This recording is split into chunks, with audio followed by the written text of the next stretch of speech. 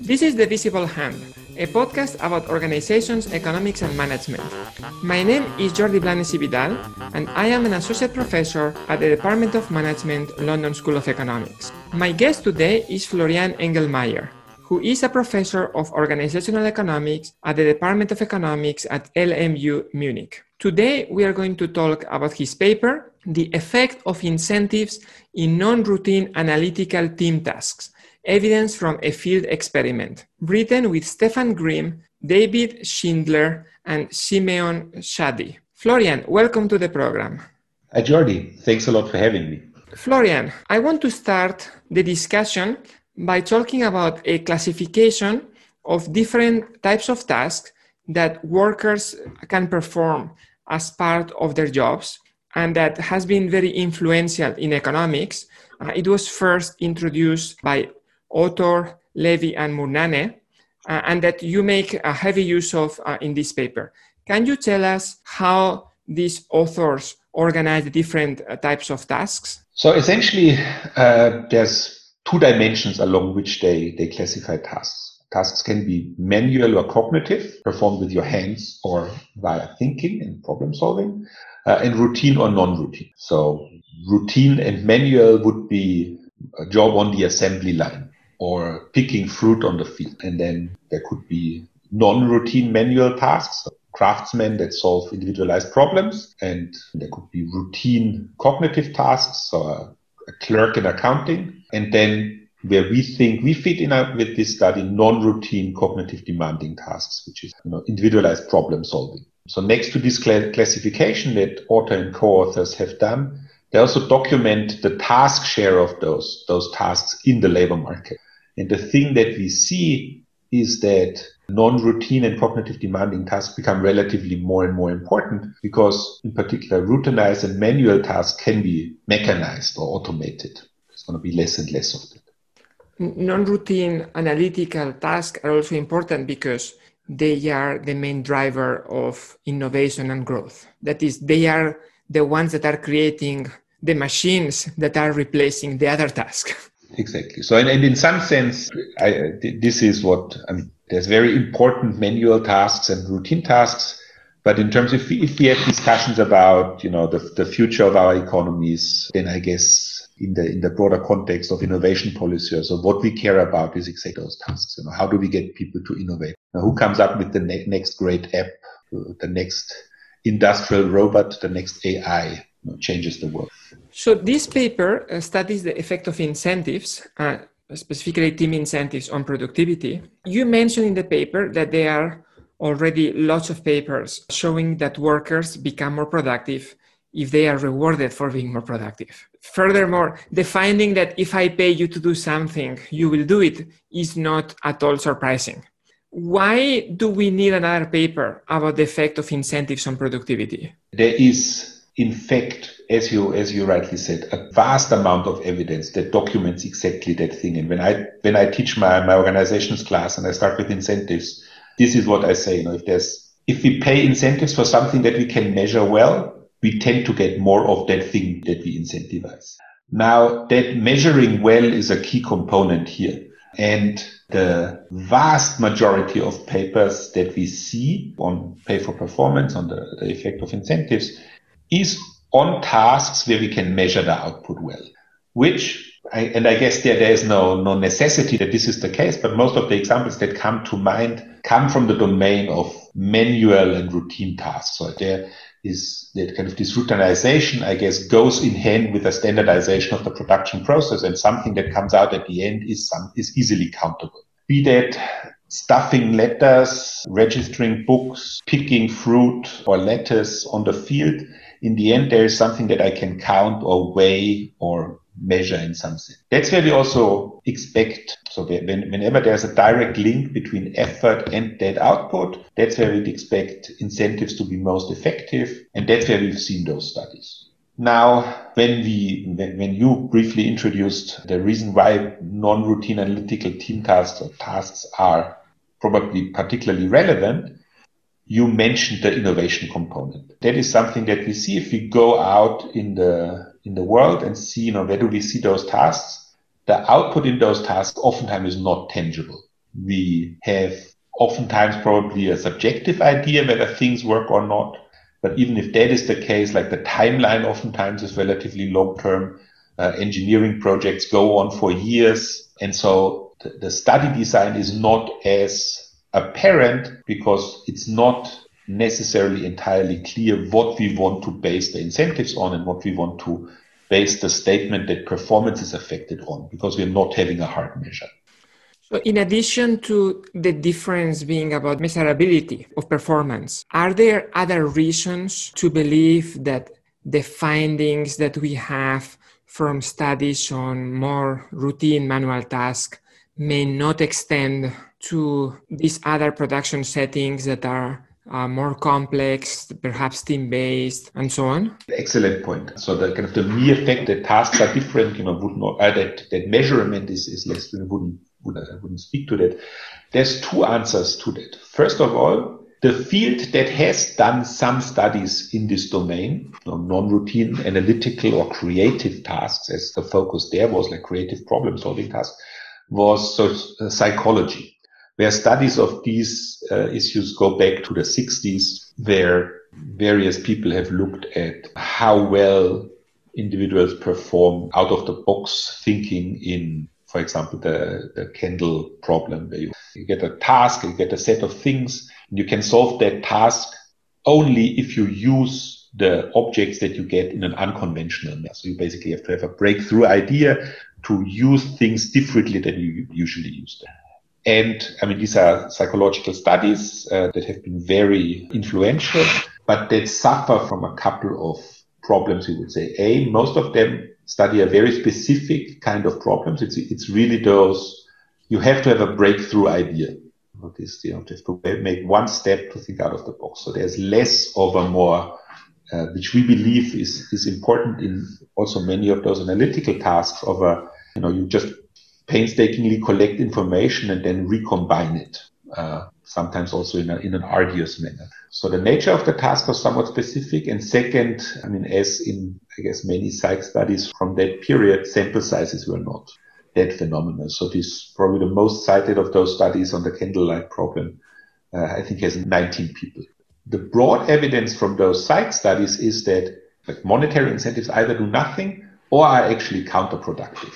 And there has been sense making, like providing incentives restricts the willingness or ability of participants to think out of the box. Has been argued by those psychologists that may be due to something like choking under pressure. So that has been taken to a wider audience by popular figures in the management sphere and basically turning that into economists. All that economists can do is talk about incentives, and that may be great to motivate windshield installers or strawberry pickers or assembly line workers. But all the jobs that we really care about, knowledge workers that come up with new and creative solutions, they do not react to that. So incentives are out of the window.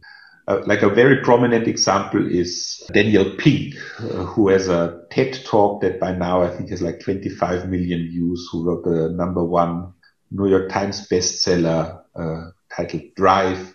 And his story is exactly that, incentives don't work. We have to, like everything that economists can say about motivating performance in those relevant tasks is irrelevant. Actually, this brings me to one of my pet ideas, which is that the best way to sell books in the bookshop of an airport is to take what economists were doing 40 years ago, simplify it, distort it, and then argue against it. Like any fool can do that. Yeah. But of course, we know that our profession has moved enormously since then. So that is true. I think what is fair is that most of the tasks that we looked at in those studies for very good reasons. I mean, the other thing is like, if we look at what's the history of empirically testing contract theory, I mean, we've been only doing that for 20 years. Obviously, Lafon's work in the 80s, but like seriously having like real firm data, we've not been doing that for a very long time. It was, I think, completely logical and correct to start with the stuff that we understand and that we can neatly measure. And then there's been, lots of explorations around. I've been doing those things myself, understanding the behavioral aspects of how incentives work. As you've worked like non-monetary components like rank, how do they affect things? So one of the nice things, and I guess the setting that we found, I think is really neatly amenable to test the things. And obviously, this is now somewhat ex-post storytelling of how a project came about. So we were interested in studying teams. I've been doing that for a long time. My co-authors have been doing that. Then by happenstance, we came across the setting that we are now employing, which is escape rooms. Escape rooms are real-life experiences where people pay money to be locked into a room and then have to solve a sequence of problems to find a way to leave that room again. This is embedded in a story. A classic story would be, it's the classic James Bond situation. There's a nuclear bomb, which has a 1 hour countdown. You have 1 hour to dismantle the bomb. The information that you need to dismantle the bomb is hidden in the room that you're locked in. And you have to combine clues, find information, recombine it in innovative ways. And then in the end, come up with the numeric solution that would defuse the bomb. That story, and so there's variants of that, are really also meant to bring you into the game. The whole environment is meant to give you the feeling that you really have a hard task to solve within that hour. The neat thing about that is that we have a clearly defined performance measure. We see whether a team manages to solve the task, so leave the room within an hour or not. And on the intensive margin, if you manage to leave the room before the hour has passed, you also see how quickly you manage to do it. So these are self-generated teams of people, typically friends or relatives. They go inside the room, they have to solve a problem, put some clues, combine them together. You are arguing that the big advantage of this setting is that while it is non-routine and analytical, and in this case also team-based, it overcomes the issue of lack of measurability that is pervasive in this type of task, because we can measure whether they manage to solve the problem or not and how quickly. Can you tell us in what dimensions this type of escape the room settings resemble or can be argued that are close to other non-routine analytical team tasks? If you look at the components, so it's clearly a team task. Obviously, by design, yes. Exactly. For various reasons, and you also, if I put you alone in that room, you couldn't do it for once because within an hour, you couldn't find the information that you need, combine it. So there's by the time constraint that includes this technological link. But overall, what you see when you observe those tasks is also you need intellectual input from various team members to come up with this. So this has really, I think, the makeup of, if you write a paper, similar things. If I had one of these games in summer camps where there are two teams pulling a cord and seeing which one manages to pull harder, that will also be a team task. Yeah. Because a single person will not be strong enough to overcome a team. Yeah. But here, the big element that you are arguing is that the team component comes in that the information held by different members of the team has to be combined. Exactly. That's the role that the team plays here, rather than the addition of sheer force, the combination of ideas or insights or. And for this tug of war, I think Holmström's effort 1 plus effort 2 plus effort 3 is team output is, I think, a perfect model. Here, not so much. And, foreshadowing, I guess, what we're going to talk about in the end, I'm not sure whether we have a perfect economic model of what the production function inside is. But an important element is this combining only partially overlapping information sets in a way such that something new, some problem solution comes out of it.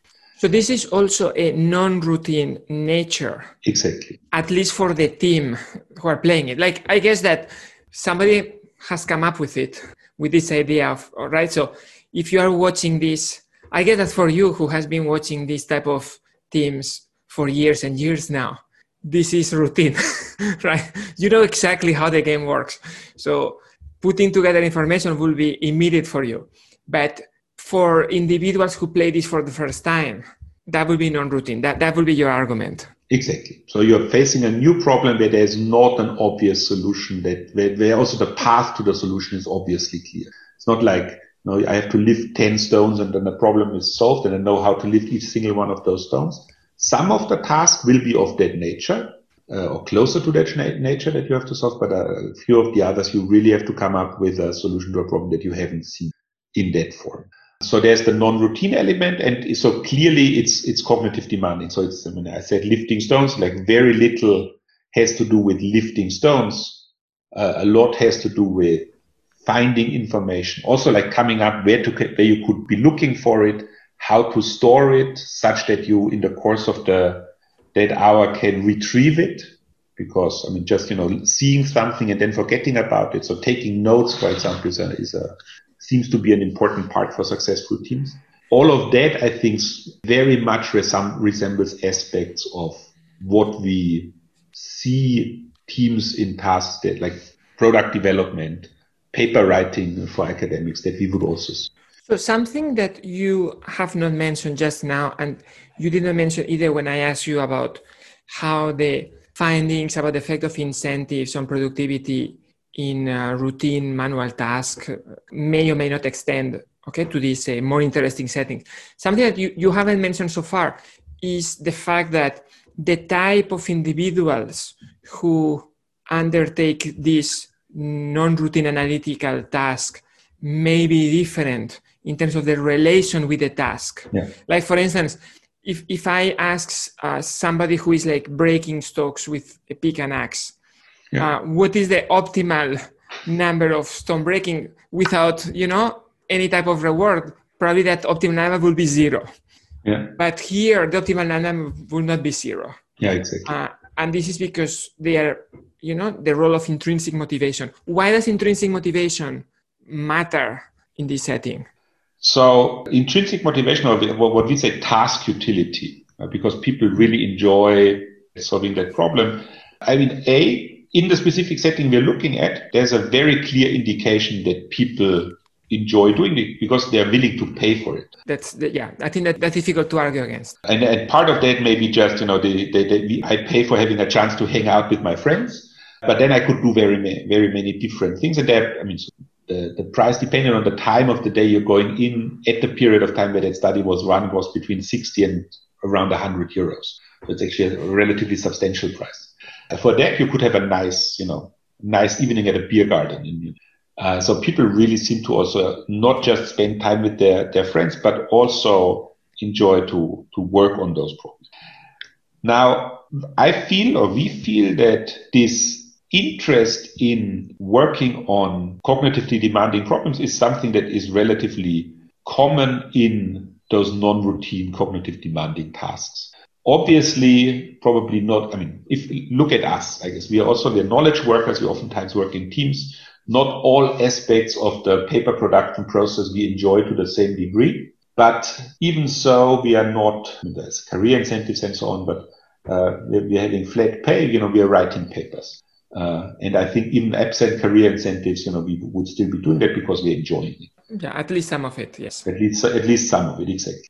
One thing that stuck in that was the first time that I really thought about like knowledge workers and how they would be different, and what's different in that sphere was when I think it was the Society of Labor Economics meeting in San Francisco, 2005.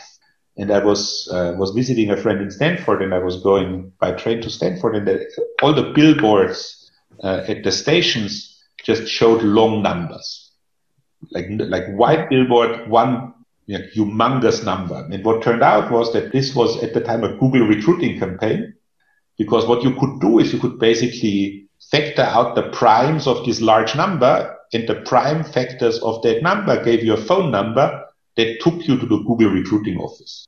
So the idea here was that Google was not advertising that this was a recruiting campaign because it wanted to select not just on the basis of ability, but specifically on the aspect of intrinsic motivation. Exactly. That it wanted to select only those who were doing that problem for the fun of it. Exactly. Unprompted, like standing there and thinking about, I could factor out the primes of it. So I agree then that your task includes intrinsically motivated workers, that non-routine analytical tasks often include intrinsically motivated workers. Why is it that intrinsic motivation may affect the relation between incentives and productivity? The first cut would be, and in that sense, so first of all, I think intrinsic motivation is important. And you asked before, why would we want to study incentives there anyway? So, one thing that could happen is that people are motivated to solve those problems anyways.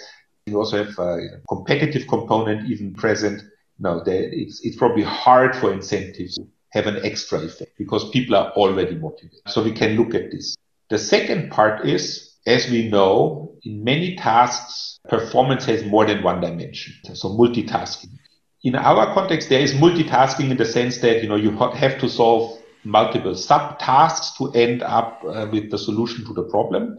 But that's not what I'm focusing on. The other thing is that I didn't mention that in describing the setting before. Next to what you could call the quantity dimension, do you make it or not? How fast do you solve the problem? We have access to a measure which we like to interpret as a quality dimension.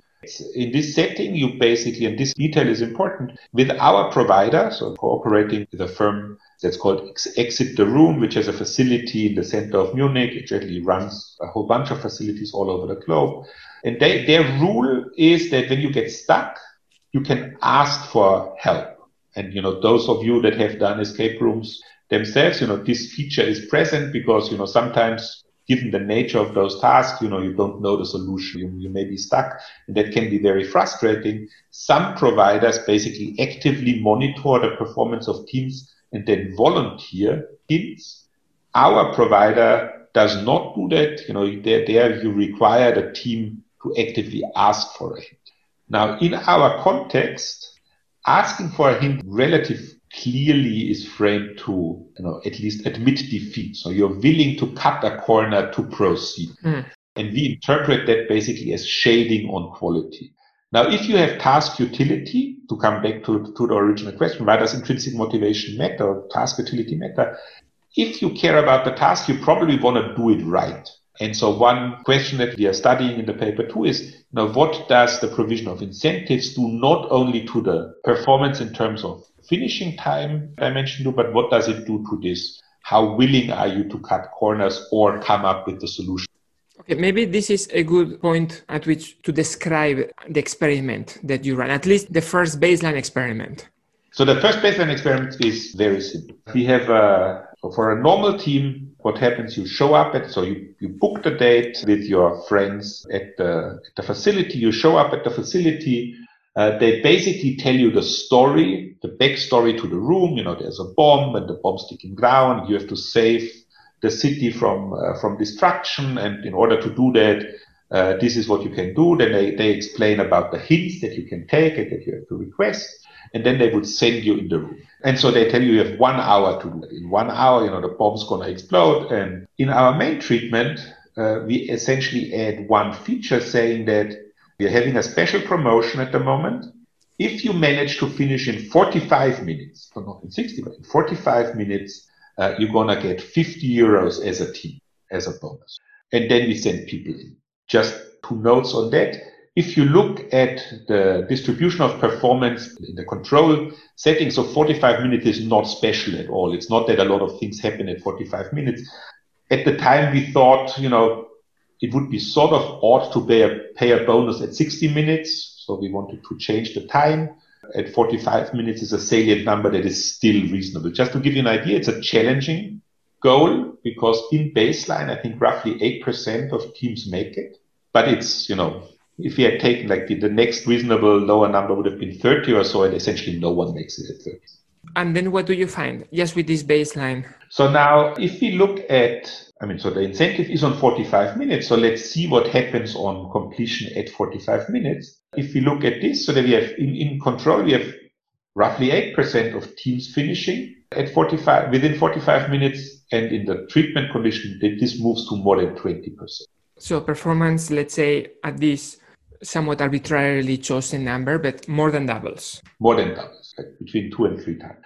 Now, so a couple of things could come to mind. What would one expect? What happens there? So now you could say, you pay for that, you get what you paid for. We don't really understand as of now why that happens, but it's not really surprising. But now a couple of things could happen after that. So, you introduce the incentives. You may have changed the game from one where I go in and I want to perform as good as possible because this is fun to a task that I perform for money. So I might have a crowding out of intrinsic motivation. And we could see that after 45 minutes, performance just falters, and we don't see that. So if we look at the marginal, the hazard rates, we see that the marginal probability of finishing actually stays constant afterwards. We are maintaining this difference in probabilities. So let me see whether I understand this. Obviously, completion of the final task is the accumulation of completion of subtasks. Yeah. Right? Because you need to get several clues. So if you did not manage to finish within 45 minutes, but the incentives made you work harder, it made you complete 5 of the subtasks rather than the 3 that you on average will have finished in the control group, you are still almost at the finishing line. Yeah.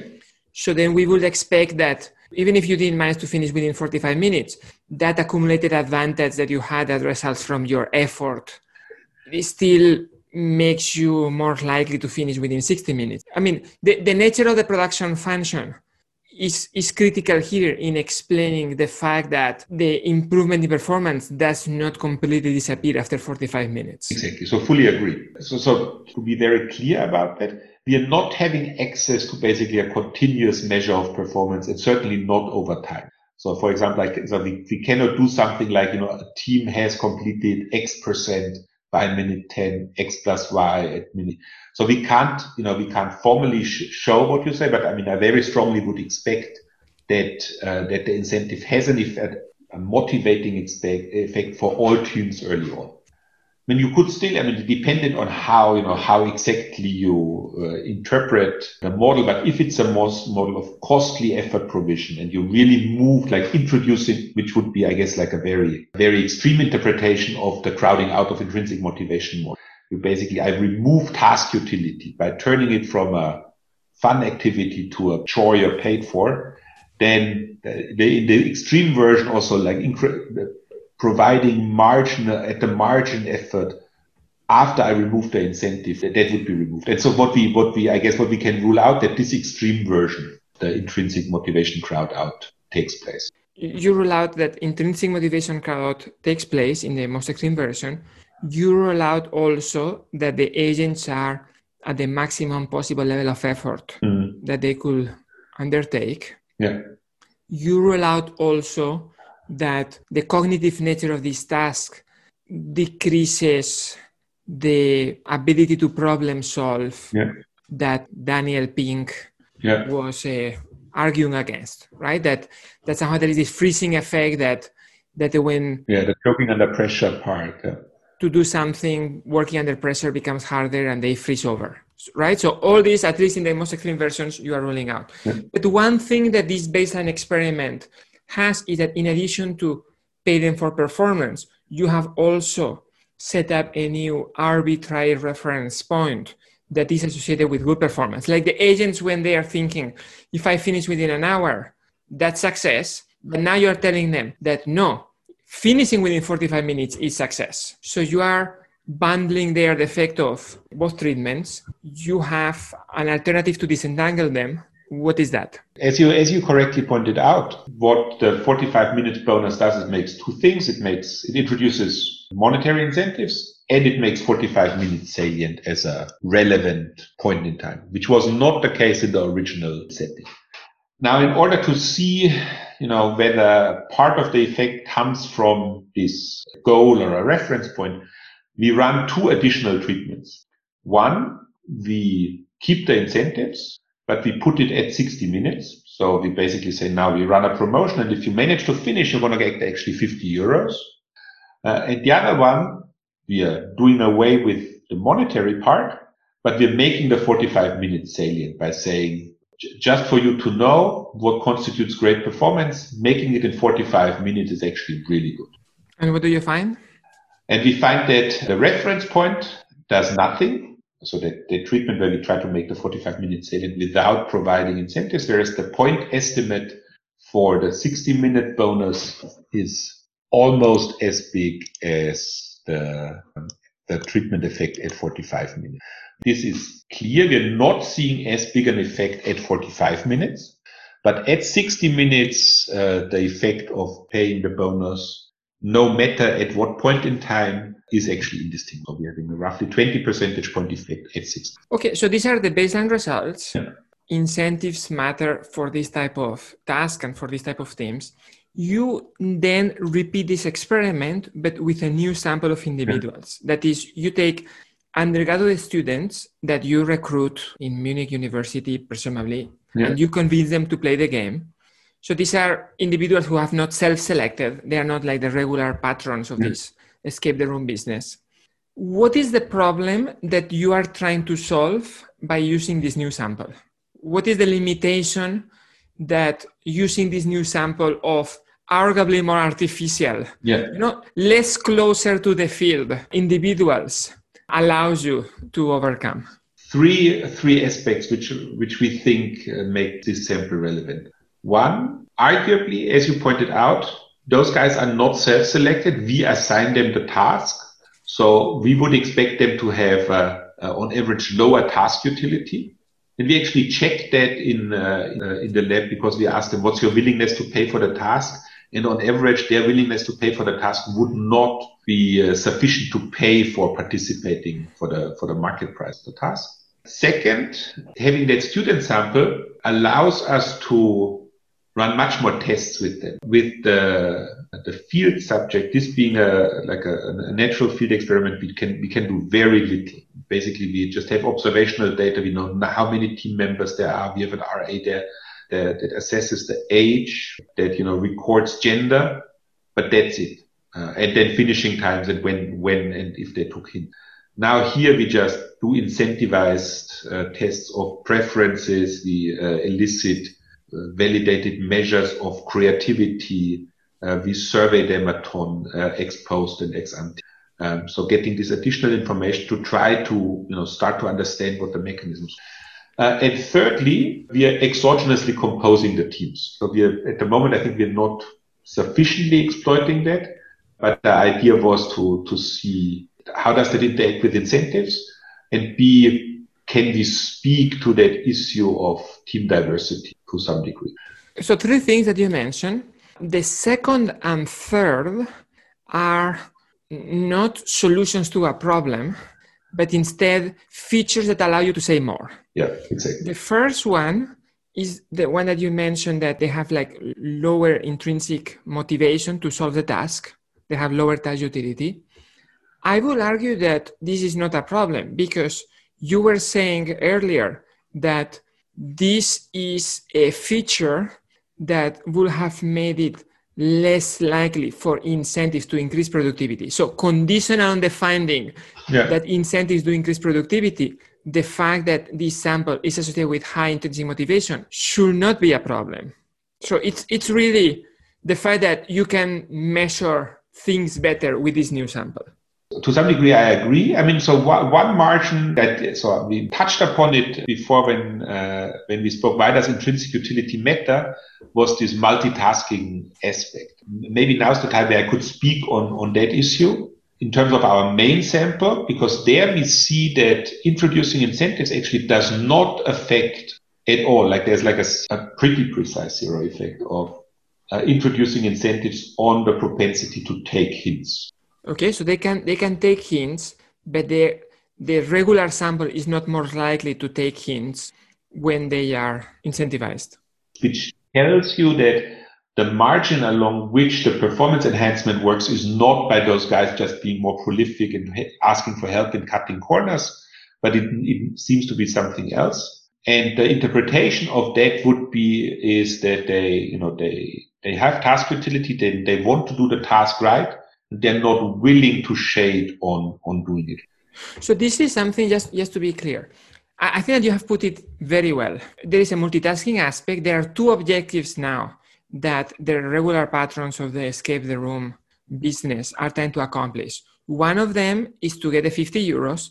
The other one is to complete the task without hints. Yeah. And each turns out that they managed to obtain the 50 euros to finish within 45 minutes at the expense of more effort or other things, but not at the expense of substituting away from the other objective. This is not something that is in any way specific to non-routine analytical tasks. Let me give you an example about this. See, imagine that I have two groups of individuals, regular runners and undergraduate students. Now I set up a race for fun, okay, with regular runners, and I offer them a bonus to finish within a certain time. I then offer them the possibility of a shortcut that essentially reduces the distance that they have to run.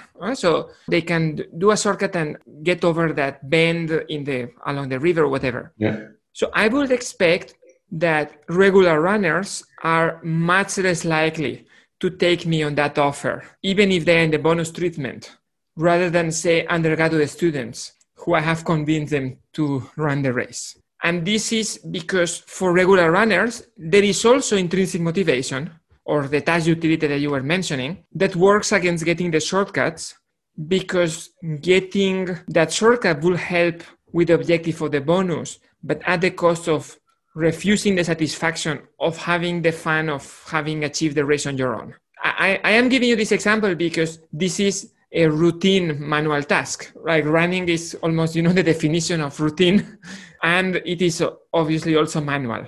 So this is not a feature. It's a very interesting feature that is related to intrinsic motivation, but is not affected to, specifically speaking, the non-routine aspect, even though intrinsic motivation may be more common among non-routine analytical tasks.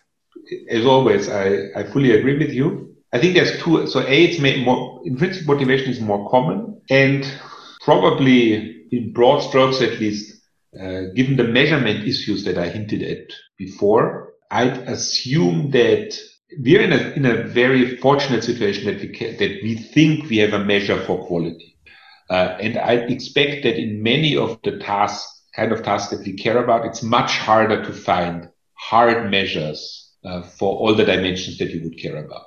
And in that sense, I think intrinsic motivation is probably more common, but it also potentially is even more important than in simple routine manual tasks to understand the interaction of incentives on some measurable dimensions on the rest. But conceptually, I fully agree. So there's nothing that would tie. I mean, this is essentially multitasking with an intrinsic motivation on some of those components that doesn't tie conceptually into the. So we have that the students also increase their performance, but they are more likely to increase their performance at the cost of taking more hints. That's not the case for the regulars. One question that we haven't mentioned at this point is, what is the mechanism through which there is an increase in performance? Like, one would imagine that just exerting cognitive effort will help, but this is also a relatively complex. Well, it's a non-routine analytical task, so by definition, it has to be relatively complex. So there are other aspects that you are interested in. What type of mechanisms do you have in mind that might be behind that increase in performance? You said that. I mean, I think it's like the brain, like to some degree, is probably a muscle, but it doesn't seem that like it's sweat and toil in like straining that brain muscle is really what drives the results. And I guess like also like introspection would tell us, if I now pay you more money to prove that theorem, or come up with a specific test, would not necessarily make the paper better or make it finished faster. Now, what we see, and so that's basically also the result of the paper now is at the moment under review with a journal, and we've received comments, and we've designed an experiment that we want to run in order to exactly get at this mechanism. And to prepare that, what we've done is run an expert survey.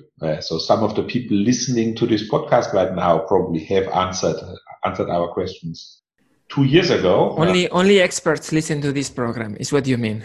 Only experts listen to the program, and some of the experts probably have also answered. And the things that our suggestions and the feedback of the experts seems to highlight the following possibilities. So there could be less distractions. You're in there with a group of friends, and invariably some of those teams may have come in after yet another big win of Bayern Munich in the Champions League, and then they may be starting to talk about that. But this will be the ultimate definition of cognitive effort, right? Because you are devoting the resources of your brain to solving the problem rather than to what seems at that point to be a more pleasurable task, which is to discuss the football outcomes or something. I agree on something. So two other things that I say probably fall also under this thing. Basically, it's how do you devote effort or energy or attention? So one would be, you're not getting distracted. You're doing problem solving. The second,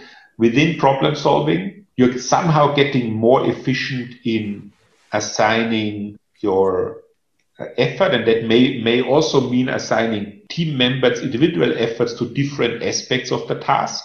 Basically, I'm saying, Jordi, you're really great in solving crosswords. We do that, crossword type problem, and I'm really good at writing up things, and I do that. So this is what you call the skill to task matching. Exactly. You decide to organize your team differently in a way that take some effort also to obviously to organize. You assign the person that is well suited to a particular task to that task.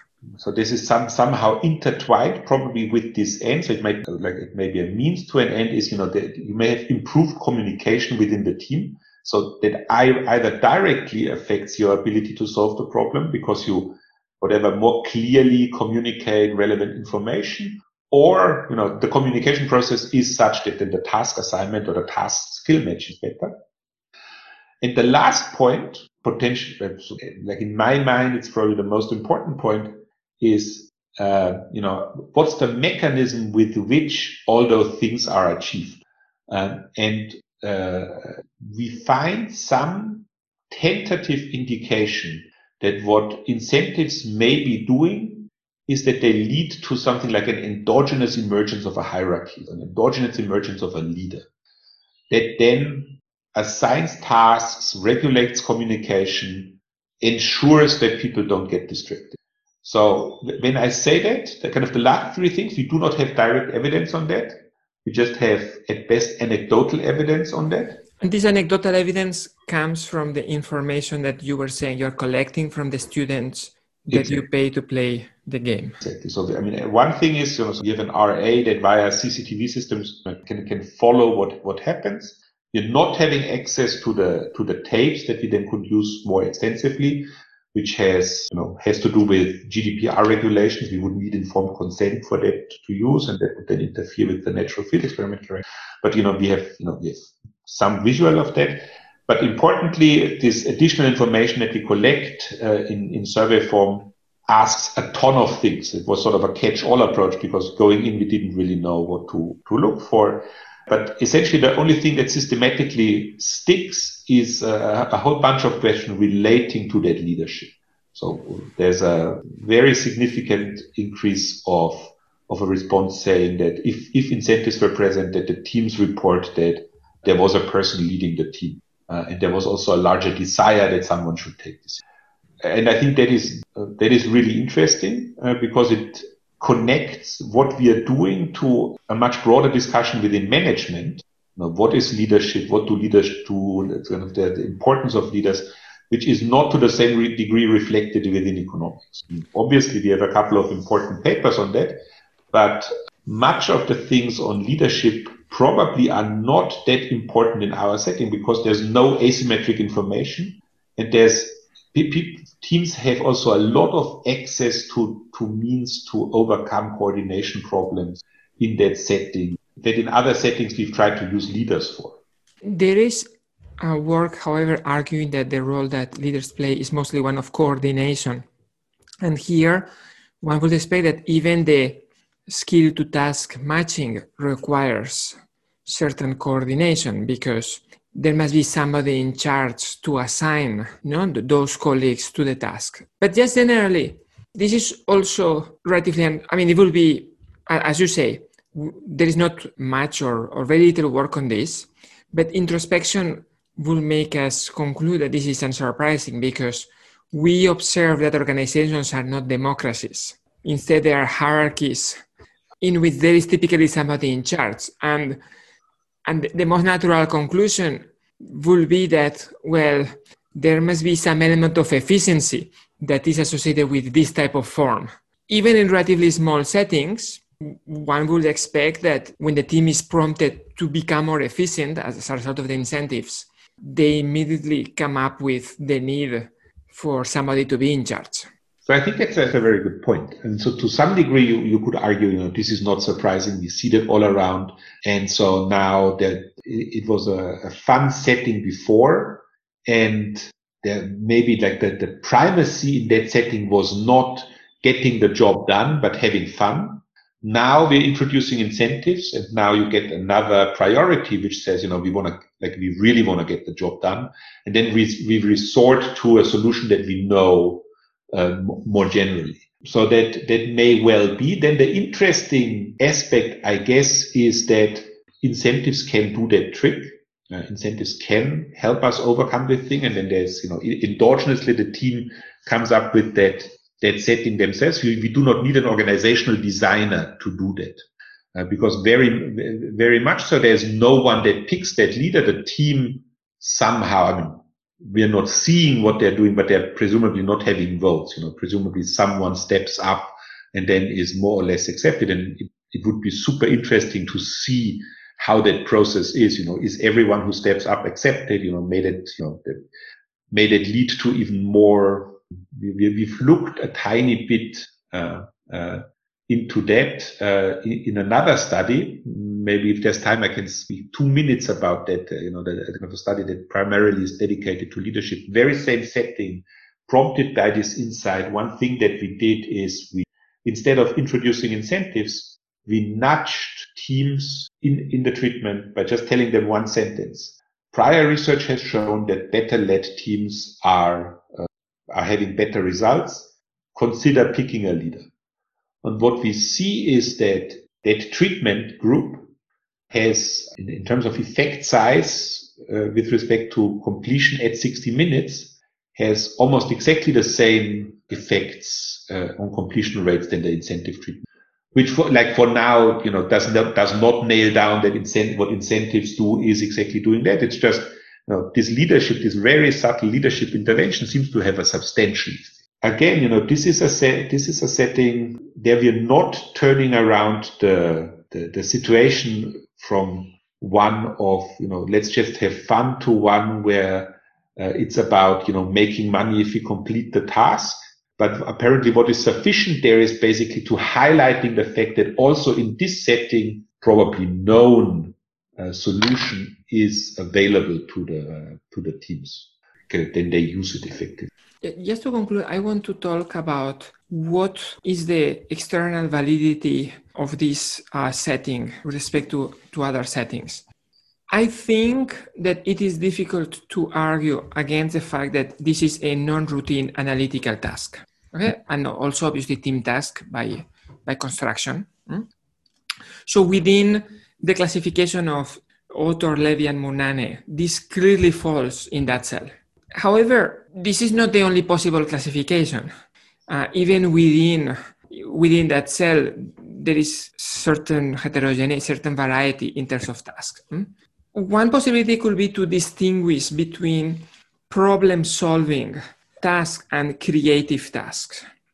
And I think that a distinction could come from the fact that problem-solving are about, solving problems, obviously, but problems that are relatively well-structured and that particularly somebody has come up with before. Whereas creative is about coming up with solutions that did not exist before, that do not just get the job done, but that achieve extraordinary performance. That's the way that they are typically modeled. Perhaps they are riskier or not riskier, and so on. I think that this is, I would argue that this is definitely a problem-solving setting rather than a creative setting. And this is because imagine that there is a team there that observes certain clues and then they come up with some way of interpreting these clues that is so original that the escape the room designers had not thought of before. Well, that will not give them the code to defuse the bomb, because only the solution that has been thought of in advance by the designers will defuse the bomb. And I don't mean this as a limitation, because creativity or innovation, that's not the only thing that is important in societies. Like, I would argue that most knowledge workers are not doing innovation or creativity. They're more like solving problems. So which is fine. This type of tasks speak to this very big subset of knowledge workers. Like, for instance, lawyers are very rarely creative.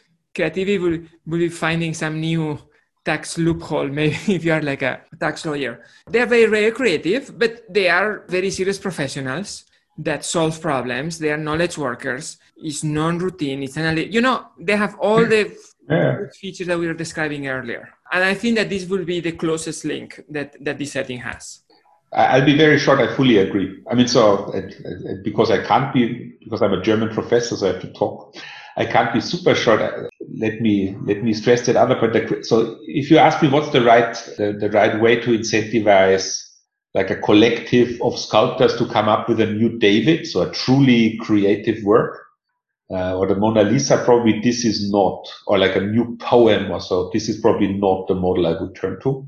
But I fully agree. Most of the things that we see, like even products that, in retrospect seem very innovative, are probably the result of such an incremental process that contains a collection of information, recombining them sometimes in a very menial and clerical way. And so I think so I once talked to one of my friends in innovation and asked him whether the Dietmar Haarhoff, so then I can pin the fault on him if the number I give is wrong. Whether there's assessments in innovation research, how much of value creation comes from incremental development and how much comes from like really breakthrough, have not been there results. And I think the number was 2/3 come from incremental innovation. In terms of societal welfare and GDP. In short, again, I fully agree with what. Yeah. I mean, the word incremental innovations is a bit of an oxymoron. Yeah. Right, because I think the two terms are kind of contradicting each other. But thank you, Florian, for coming to the program. Thanks for having me. It was fun. My guest today has been Florian Englmaier. My name is Jordi Blanes Vidal, and this is the Visible Hand podcast. Please visit our website, thevisiblehand.uk, for links to the other papers that we discussed. The introductory music and logo were created by Aitana Blanes Iso, and the episode was produced by Anderson Tan.